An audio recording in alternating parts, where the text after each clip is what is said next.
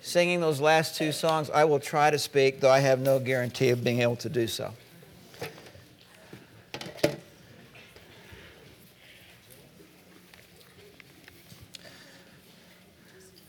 I've really enjoyed a lot of the questions you've had. I want to address two about our topic of sowing seeds specifically. One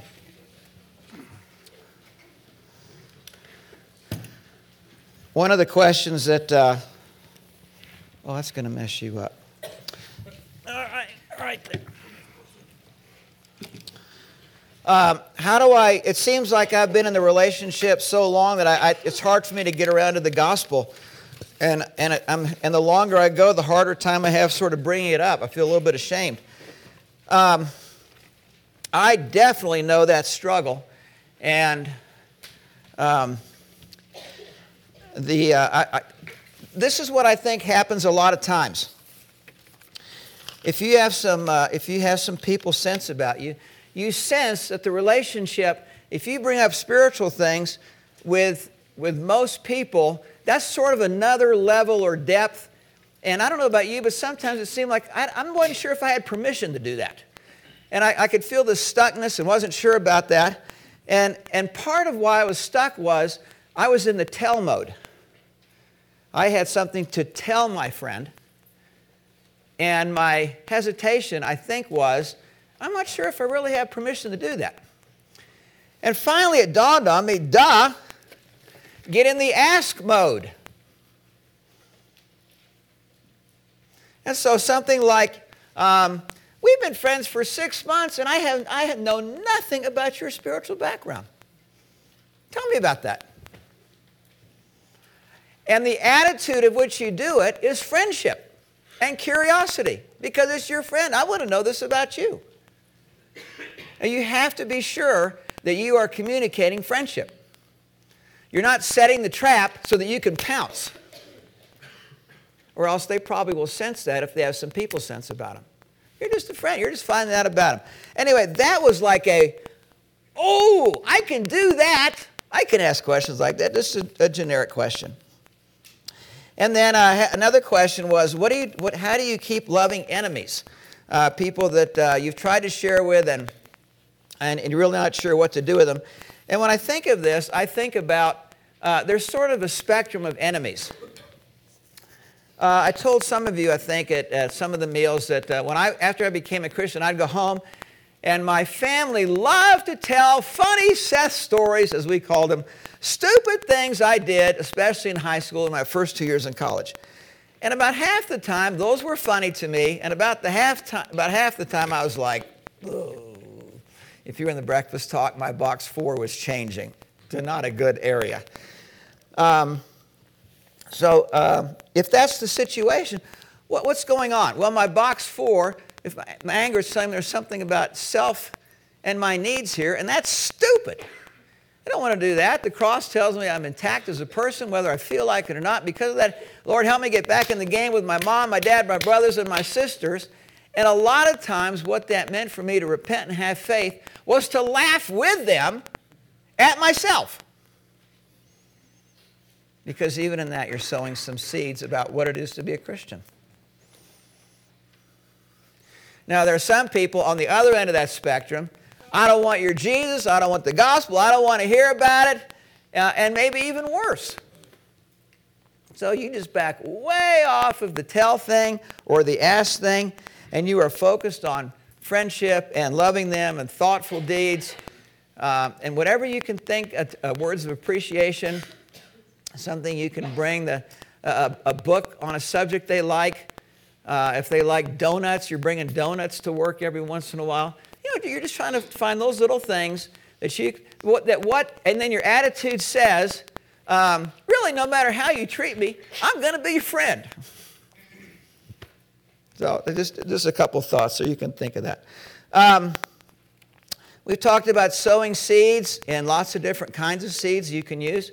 And we've talked about in the parable, of course, there wasn't any need for weeding and gardening and hoeing and all that stuff. That really wasn't the purpose of the parable. But as you're working with people and relating to people, there are lots of things that you just are sort of called upon to do. weeding and fertilizing and mulching, sometimes pruning, answering questions, trying to deal with stereotypes, a lot of things we talked about yesterday. But eventually what we're, in the long haul, trying to do is grow gardens. People. And a lot of people.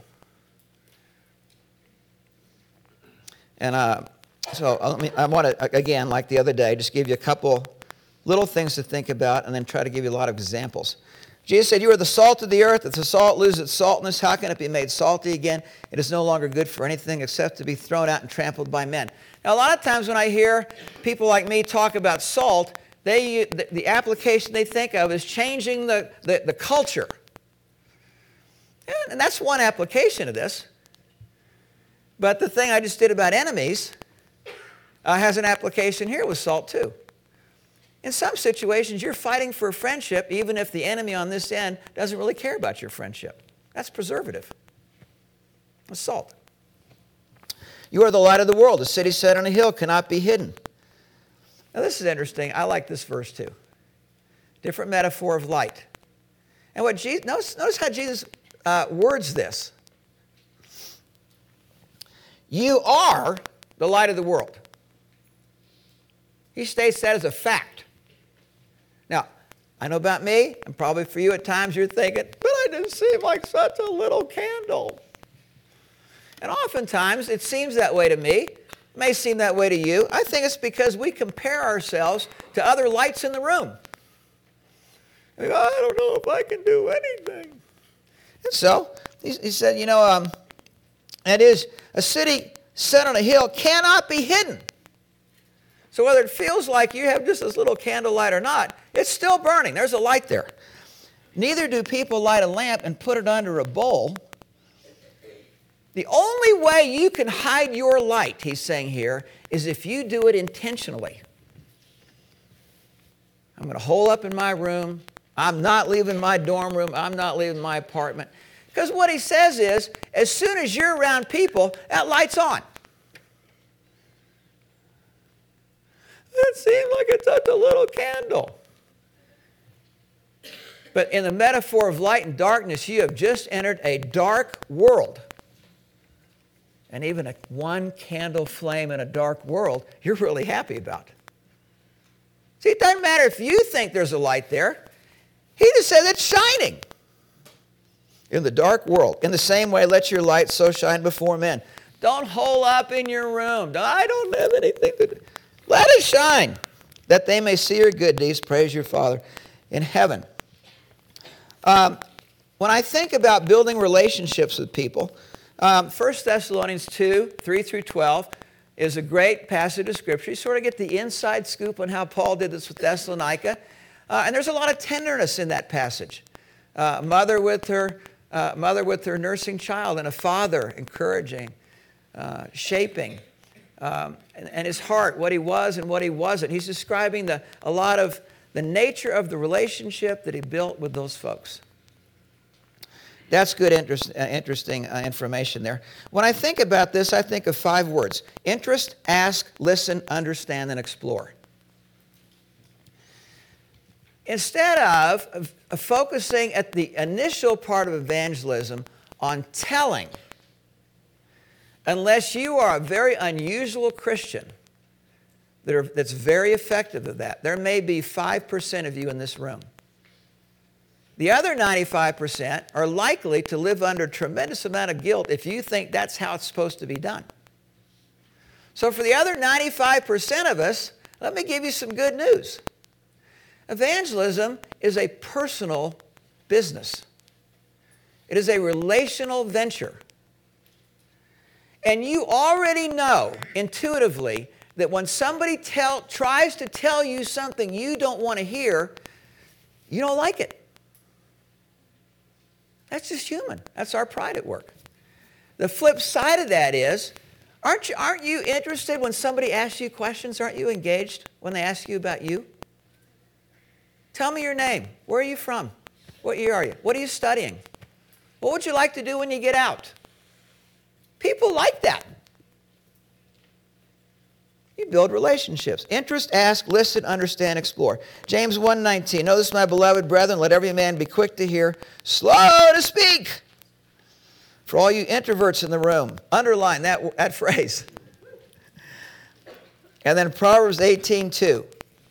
We do have a few married folks in here. We have a few married husbands. If you get nothing else from this talk, get Proverbs 18:2. This is law number 1 in being a husband. I know of no former law before this one. A fool takes no pleasure in understanding the thoughts of the other person, the feelings of the other person, exploring the other person, but delights in expressing his opinion. He can't wait to pull the dump truck in and display his glorious wisdom with you. Now, I have made this mistake lots of times when I was younger. It's taken me a long time to learn the importance of this with my wife, with my friends, the people I work with, and especially with lost people. It's very easy to ask, how was your day? Oh, it was kind of rough. Tell me about it. What was rough about it? I tell you something about it. That sounds really frustrating. Yeah, how do you deal with stuff like that? Interest, ask, curious. It's good stuff to do with your wife. Recommend it highly. Good stuff to do with people you're trying to reach. These are on the inside of your handout. This is what I think of as diagnostic questions. About a third of the way down the page. What are important things to you? This is when you're sort of moving that next level of conversation. What are some of the important lessons you've learned about life? What are some of your greatest joys? What are been some of your hardest pains or heartaches? And you are listening. And you are curious. You are exploring. You're letting them speak. And then small acts of thoughtfulness. And again, if you think, I don't know if I can do anything for Jesus, well, you can do this one. Whoever gives to one of these little ones even a cup of cold water because he is a disciple, truly, I say to you, he shall not lose his reward. Okay, let me get into some tennis and pizza stories. When we moved to Irvine, we didn't know anybody. But where we lived is a highly professional community. A lot of the wealthy and the successful and have it all together people. When I first moved there, I thought, why did we move here? Do these people need Jesus? And after about 3 months, I knew I was in the right place. The second night that I was on the job, well, I realized where we lived, tennis was a high value. So I was trying to establish my contact base, my pools of non-Christians. So I was playing basketball on Saturday morning with a group of about 25 guys that played at a local park. And I would write down there, as soon as I got back to my car, I'd take out a piece of paper that said basketball, Saturday basketball. And I would try to write down the names of the guys I could remember and something about that somebody went to Stanford, somebody's an attorney, that kind of thing. So that the next Saturday, I would not be relying only on my memory, which, as some of you know, not a good idea. I had a Tuesday tennis night group. And it turned out, interestingly enough, that there were about 25. All the men were attorneys, and all the women worked in the attorney field, either as attorneys or legal assistants. And then there was... we've been in Irvine 2 days. I go over Tuesday night, hoping just to meet some people. There were 7 people waiting to play mixed doubles. What a coincidence, right? So I walked up and I said, hey, do you guys need another person? They said, well, we probably do. It's almost 7. Looks like, all right, I'm Seth. Who are you guys? They gave me, now all they knew about me was my name was Seth. No questions, nothing else. We got down there and play mixed doubles for an hour and a half. And they say, hey, we like to go over to Lamppost Pizza and get some pizza and beer afterwards. You want to go? Would love to. So we drive over to Lamppost Pizza. We're sitting around, the 8 of us around this 2 picnic tables put together. And they're all talking legal stuff and their week and stuff like that. And I'm just kind of trying to names and faces and who works where and, all that kind of so that when I get back in my car, I can write down on my Tuesday, night tennis. And after about 15 minutes, one of them says, well, Seth, what do you do? And I said, I'm a pastor. And all of a sudden, everybody went. The people to my left went like this. The people to my right went like this. A couple of people across from me looked down. I mean, and one of them said, in that eerie silence, said, of a church? I said, well, sort of. And they died laughing. Pastor, sort of a pastor of a church. And well, what's the name of it? I said, well, I really don't have one yet. And they, a pastor without a church? Oh, that's great. They thought I was cracking a joke. And they said, no, really, what's the name of the church? And I said, well, I really don't have one. And they realized I was being serious. And when I said, well, what are you going to do, start one?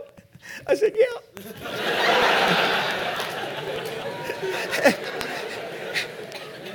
And they were here are these attorneys.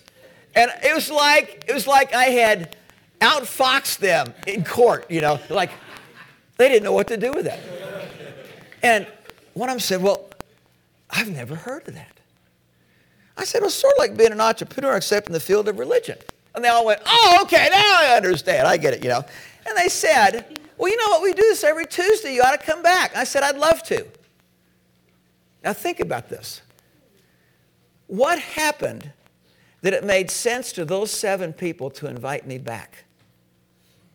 Was it because I was such a stellar tennis player?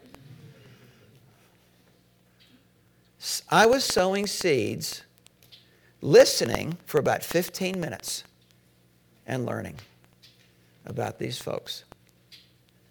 And then when they were asking me questions, I was trying to engage them at their level and style of relating in the moment. In Paul's parlance, I was being a Gentile, a Greek to the Greek, a Gentile to the Gentiles. So the next week I went back, and there were just 4 of us that night. There was one lady that had not been there during week 1. We play tennis, we go to the pizza place, and this was the time in our country where we had 2 humongous televangelist scandals that everybody that didn't go to church knew all about. And so the gal, Kathy, that had not been there for my first week, we sit down and she is so disgusted with what she sees with these 2 guys. And the hypocrisy and the scandal and how could people follow this kind of baloney? And she was going on, and the lady across from her, who had been there for my first week, sort of kind of chuckled and said, Kathy, got the pastor here. And she looked at me like this, and I went, and then she said, oh, Seth, please don't tell me you're one of those guys that believes that Jesus is the only way, and if you don't believe in Jesus, you're going to hell. I have never understood how any rational person could believe that. Have you ever seen those Southwest commercials, airlines, where you're on the plane and somebody does something stupid and the tagline at the end goes, want to get away? I could film one of those commercials. I had about 3 seconds to throw up a quick prayer and say, well, and now remember, the relationship is also what you're sowing here. So I said, well, Kathy, what you have just described are really 2 profound questions that a lot of people struggle with. When I went to seminary, I struggled with both those questions too. I had to do a lot of study on those. And she was sort of perplexed by that, and she said, well, what 2 questions are they? I said, well, one of them is there really something unique about Christianity that you won't find in any other world religion? And is there really something unique about Jesus Christ that you won't find in any other world religious leader? I said, those are tough questions. And I had to do a lot of study in seminary on those things. And she said, well, what did you discover? You see a change in attitude? How come? So I said, well, what I discovered is that every other world religion starts with mankind and tries to figure out, how can I reach up to this something up here, whatever it happens to be?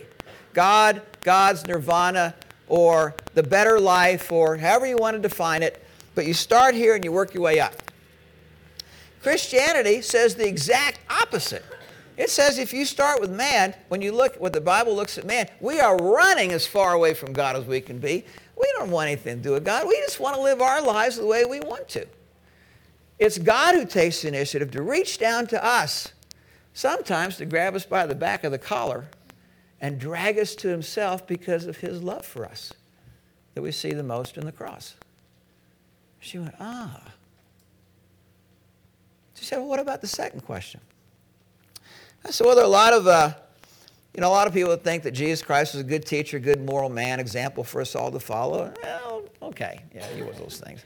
But the main thing he claimed to be was God who came in the flesh on that rescue mission and died on the cross for us. This is God in the flesh. No other credible world religious leader has been able to show that he's anything close to that.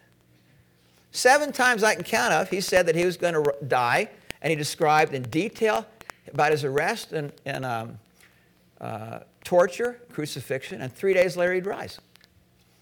Not an easy promise to keep. And he did. Everybody else's bones, long since turned to dust. It was a great moment. Some of it had to do with what was shared. A lot of it had to do with how it was shared. A couple weeks later, there were 12 of us at Pizza and Tennis. We're at a long table. There were 3 pitchers of beer on the table, and I had my Diet Pepsi like always. And I was near the end, on this end down here, near the end, and a lady at the very head of the table up here, over everybody talking, said, "Hey, Seth, is the reason you don't drink beer because you're a pastor?" And all heads went. I said, "No, that's not the reason I don't drink beer." And she said, "Well, why don't you drink beer then?" I said, "Well, there's really 2 answers. When I was a junior in college, I got close, I think, to becoming an alcoholic. Just enough that it scared me. I'd heard enough stories about this from my parents and parents' friends that caught my attention. But really that led me to the second reason why I don't drink. I just sort of, almost like Jesus creating interest, just kind of paused. Somebody said, "What was that other reason?" I said, "Well, in my junior year in college, I thought I had I shared my testimony. I thought I had everything always to make life work, and you've heard me share about all the things, inside, outside, all that stuff, and wrong approach to life, and the internal joy and internal peace I was missing. And it wasn't until I realized Jesus was real and needed to be to drive my life that I was going to deal with how I'm going to live my life." And just kind of paused again. And I talked about inner joy and inner peace, quite a bit about that. And the lady at the very end of the table again said, well, after you let Jesus start to drive your life, did you start to have that same inner peace and inner joy? And everybody was like, I said, well, I have problems like everybody, but the answer to your question is yes. The guy right across from me was a 45-year-old attorney, very handsome man, graduate of USC Law School, living with his 30-year-old secretary, who was one of the most beautiful women I had ever seen. And he turns to her and in front of everybody says, "That's what we've been looking for in 6 months of counseling."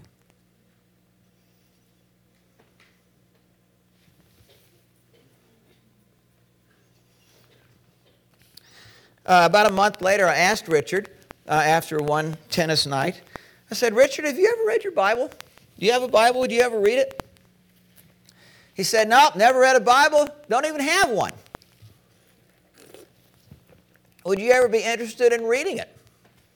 I could help you with it if you want." He said, well, maybe. I said, if I wanted to learn law, of which I know very little, except for one political science class, if I came to your law office and I just started with the first book up at the top of your shelf and started working across, would that be an effective way for me to learn the law? And of course, he laughed and he said, oh, no. I said, but I'll bet you already know a book in your library that would be perfect for somebody like me. He said, yeah, there's several. I said, the Bible's kind of like that. It's a library of 66 books. And if you've never read the Bible, you don't want to start way up in the top left-hand corner and work your way through. But there is a book that would be really helpful, the kind of the short version of this. He said, really? Yeah, I said, it's by a guy named John, and he wrote kind of a short biography of Jesus. I said, I think you'd find it fascinating. He said, well, yeah, I guess I'd be interested in reading that. I'll tell you what. What if I came over to your house for about 30 minutes on Thursday? And we'll just start. We'll see what it says. I'm not going to tell you anything or cram anything down your. It's for you to read and investigate and see what you think. How's 30 minutes? He said, great. I went over there. I had a Good News for Modern Man as the simplest English translation I knew of at the time. And we start. He's got a Bible. I've got one. John 1. I said, all right, Richard, why don't you just read out loud the first 5 verses of John 1. So he starts in the beginning was the Word, and the Word was with God, and the Word was God. And he stops and he says, hey, wait a minute. This says the good news at the title. The good news according to John. Was John a real guy, or is this just the title of the book? So I said, let's flip back to a letter he wrote. We looked at 1 John 1, verses 1, 2, and 3. That which was from the beginning, which we have seen with our eyes, which we have heard, which we have looked upon, which we have touched concerning the word of life. The life was made manifest, and we saw it, and we testified to it. Remember who I'm talking to? An attorney. He says, oh, he was an eyewitness. Bingo. Back to John 1. He reads a few more verses, and then he stops and he looks and he says, hey, what are all the big numbers and what are all these little numbers?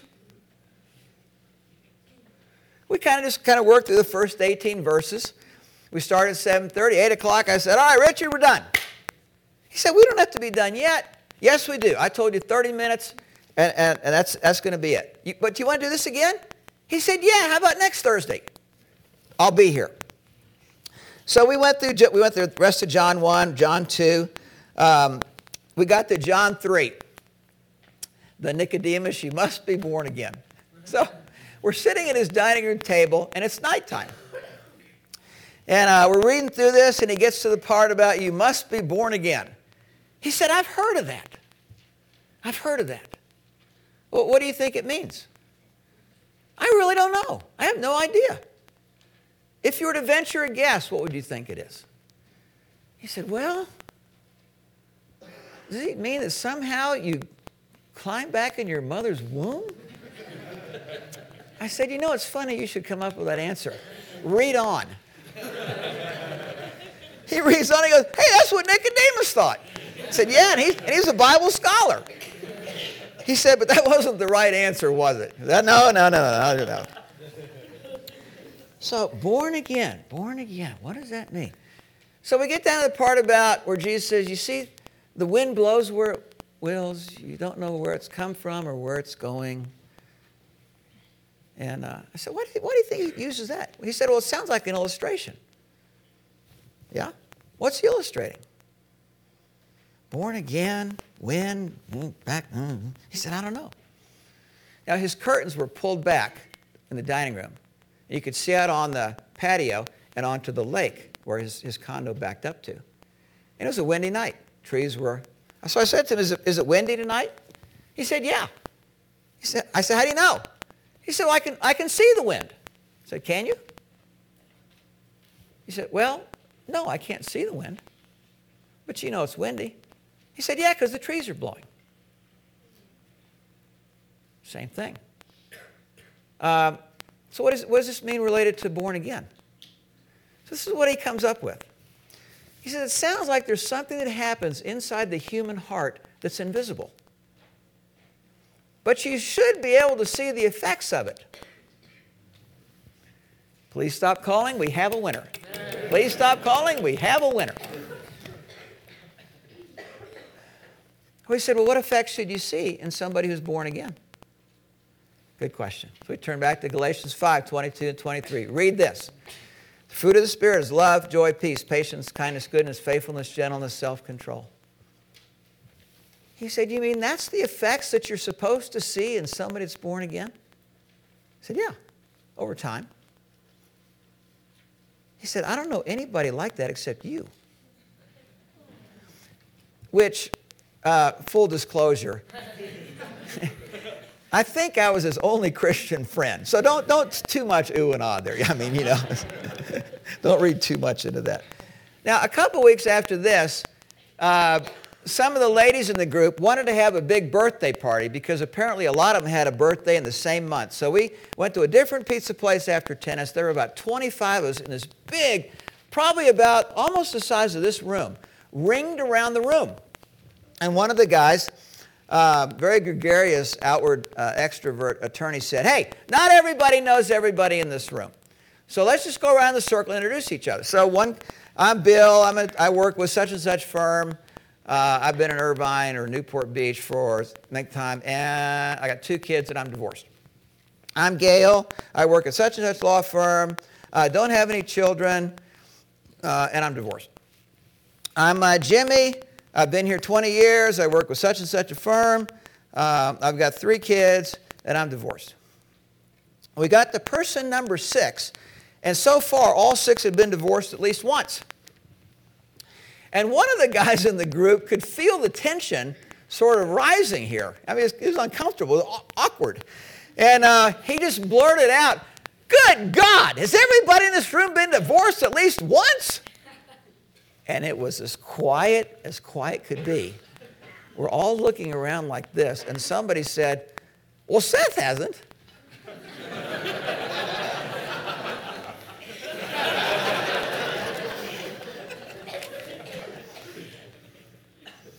In a room of 25, that's it.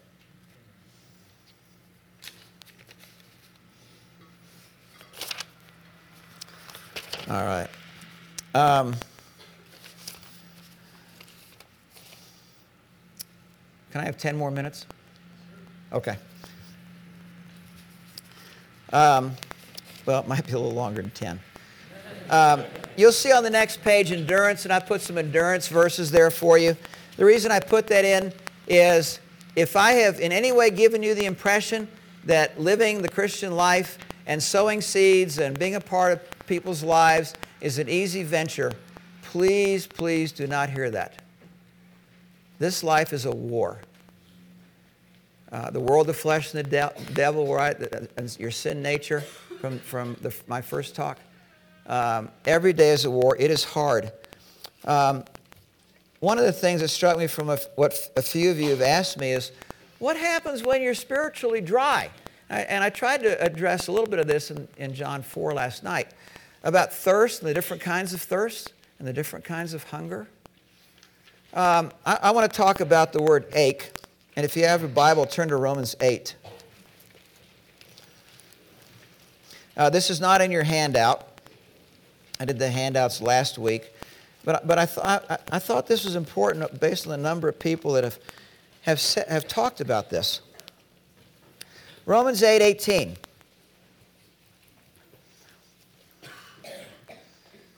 I consider that our present sufferings, now remember, he's a Christian talking to Christians. You heard Kelsey's testimony. This is what you're reading right here. It's my testimony too.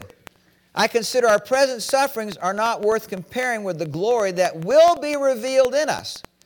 The creation, and then he's going to use the word wait 3 times in this passage. Here's the first one.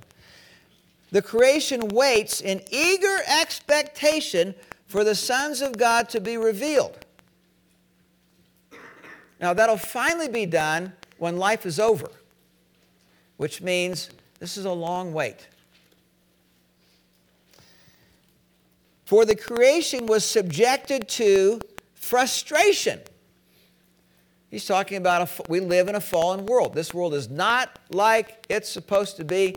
I have to weed my garden every cotton picking Friday. I have to repeatedly change the oil in my car. I have to keep buying tires for our cars. I have to keep painting the house. I have to keep patching things.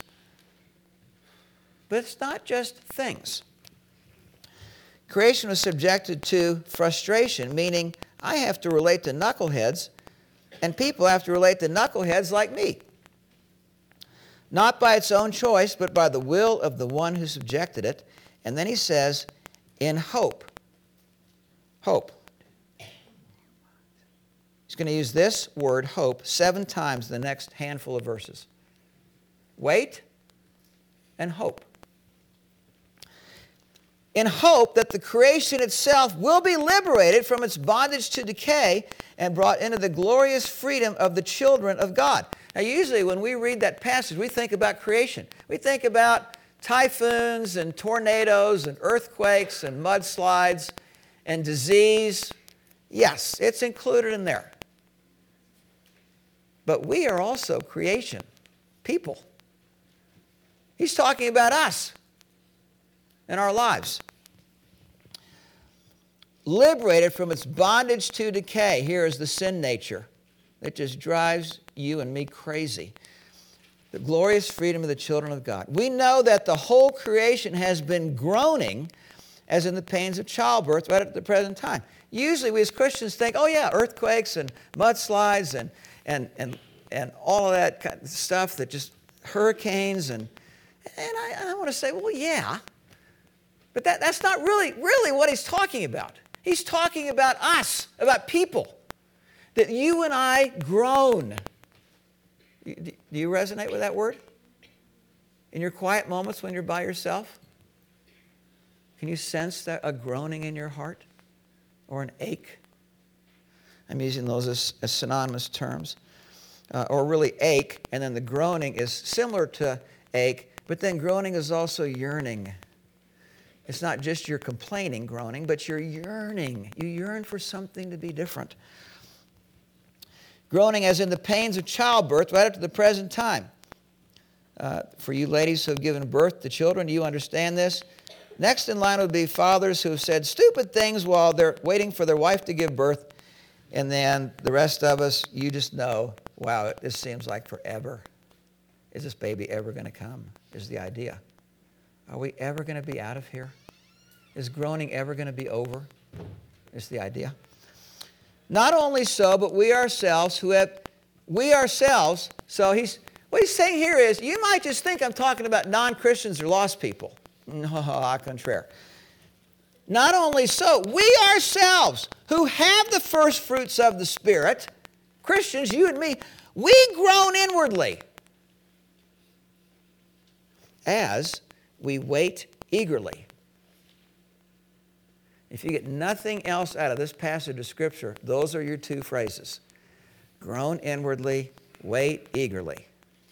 Groan inwardly, wait eagerly. The way Paul's writing this is, of course you're going to groan inwardly, but don't just end there. You wait eagerly.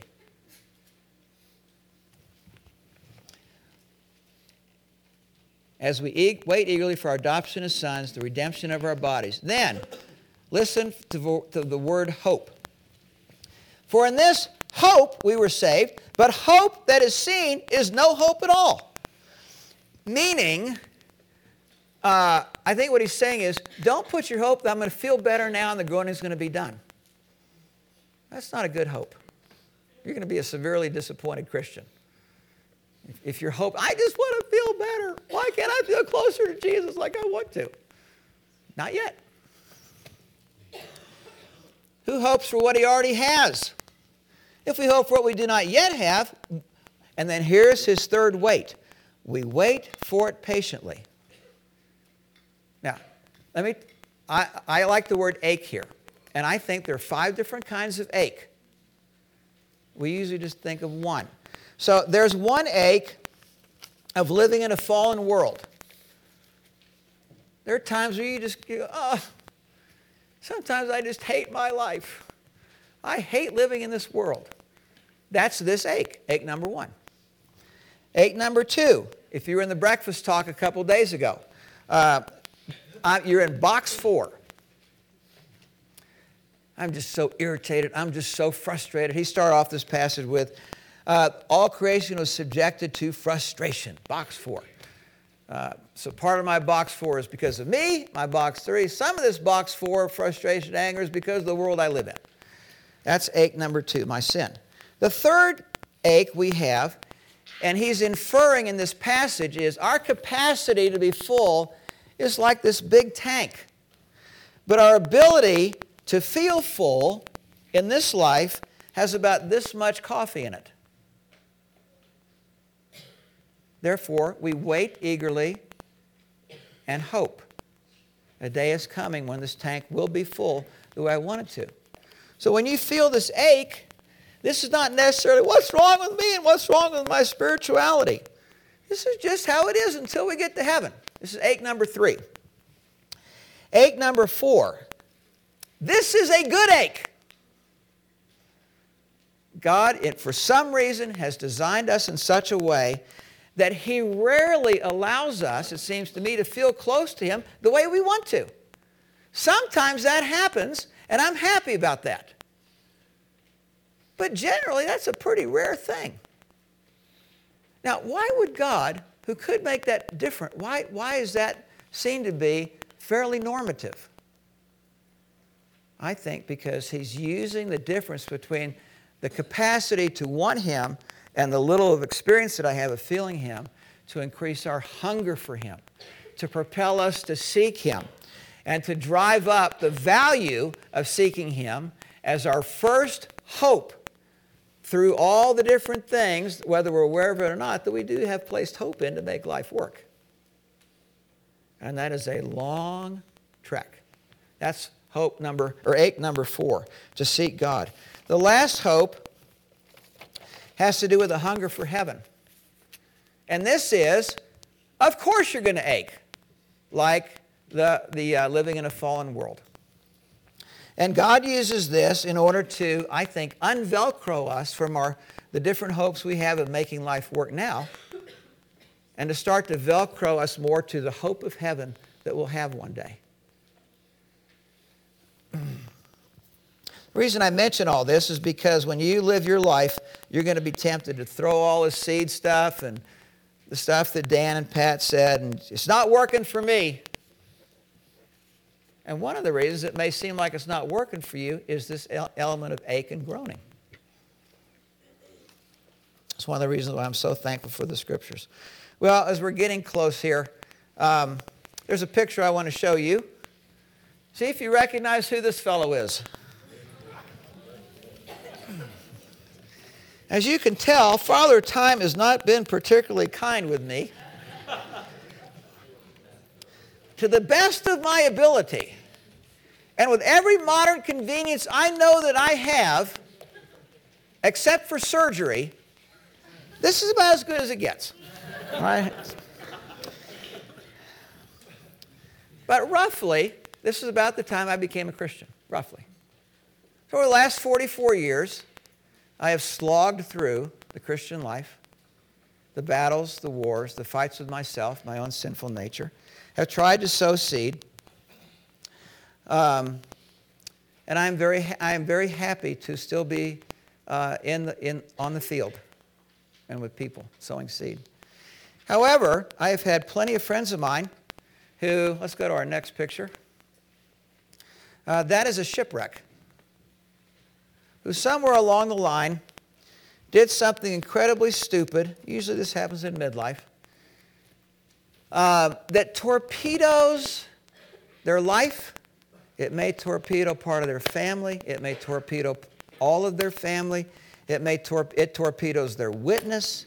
It torpedoes their effectiveness. And so much of the seed sowing that had been effective for years or decades, it rocks people. So in addition to sowing and all the stuff we've talked about, you have also got to pursue holiness and honor in your life. And that is a fight. Over the years, again and again and again, I have had to build boundary walls and fences, borders, a moat, a drawbridge around me, partly to protect me from me, mostly, and to protect me from others who might want to do something stupid with me. And I am certain I have the propensity to do something incredibly stupid, even after all these years. We're going to close with a little exercise. Josiah, if you would help me. This is a pack of seeds. Seeds of influential living. And I want to give you, Josiah is sowing some seeds for you. And during the next few minutes, I've asked the bandits to come up and play something quietly for us. And if you would take up seed sowing. But I'd like to challenge you with this. Come get a pack of seeds, take it back to your seat. And the challenge is this. Put this somewhere where you can see it. Not under the pile of files and books. On your dresser maybe, or if you work at your... Every time you sow a seed, in any form that we've talked about yesterday and today, take a seed out of this packet. And keep at it until the packet is empty. All right, now we're just going to give you a few minutes, and I know it's kind of crowded in here, so try to do this in about 2 minutes. All right?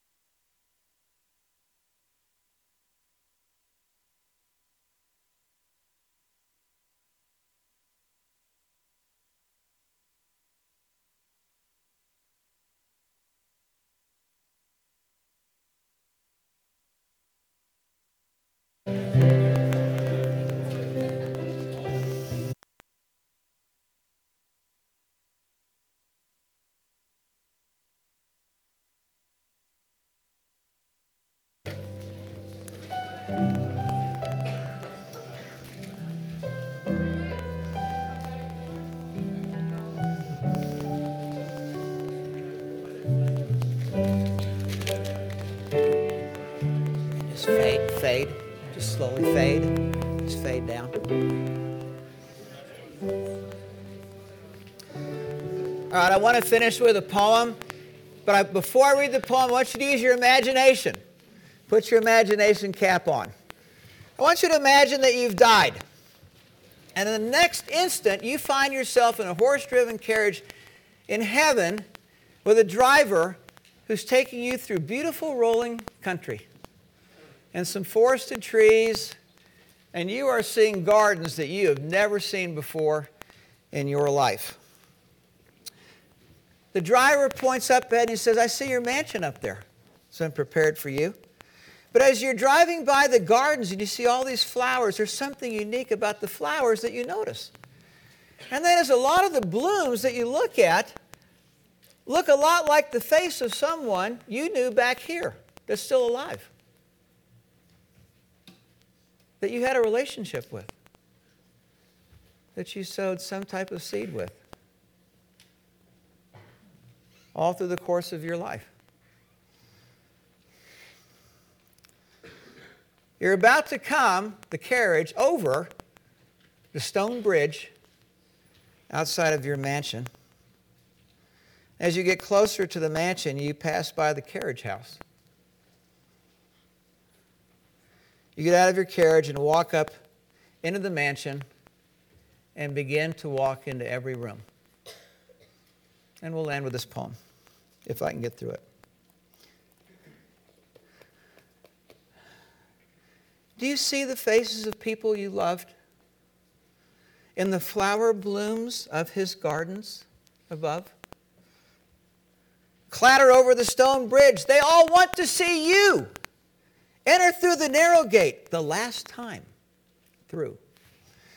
In the library, reading back through the old book.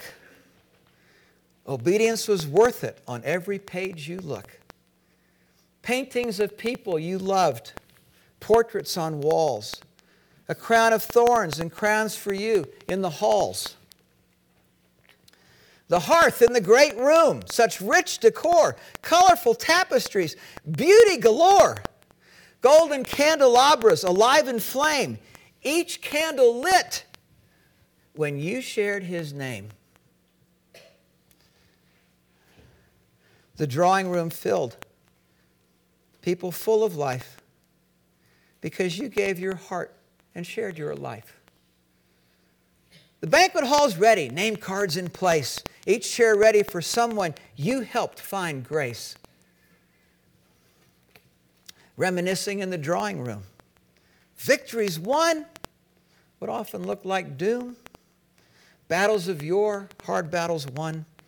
The times when you laid your desires down. The master of the manor strides through the door. Smiles because of joys you share and what's in store. Seed sown, love shown in conversations that mattered. Our Redeemer God took hearts and made them untattered.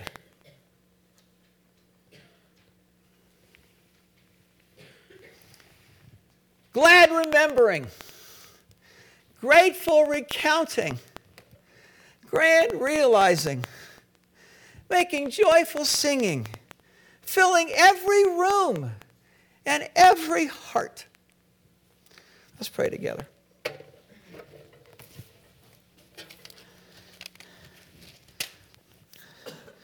Father, we long and ache for the day when that will be true and what we will enjoy for the rest of eternity. But we know that we are prone to be shipwrecked, every one of us. And if our pride gets in the way, it might happen. Protect us. Help us to see ourselves. Help us to listen to godly people around us. And at the same time, lift up our eyes to see the great privilege that you've given us to be sowers of seed, laborers in the harvest, and the grand purpose of which you have called us to.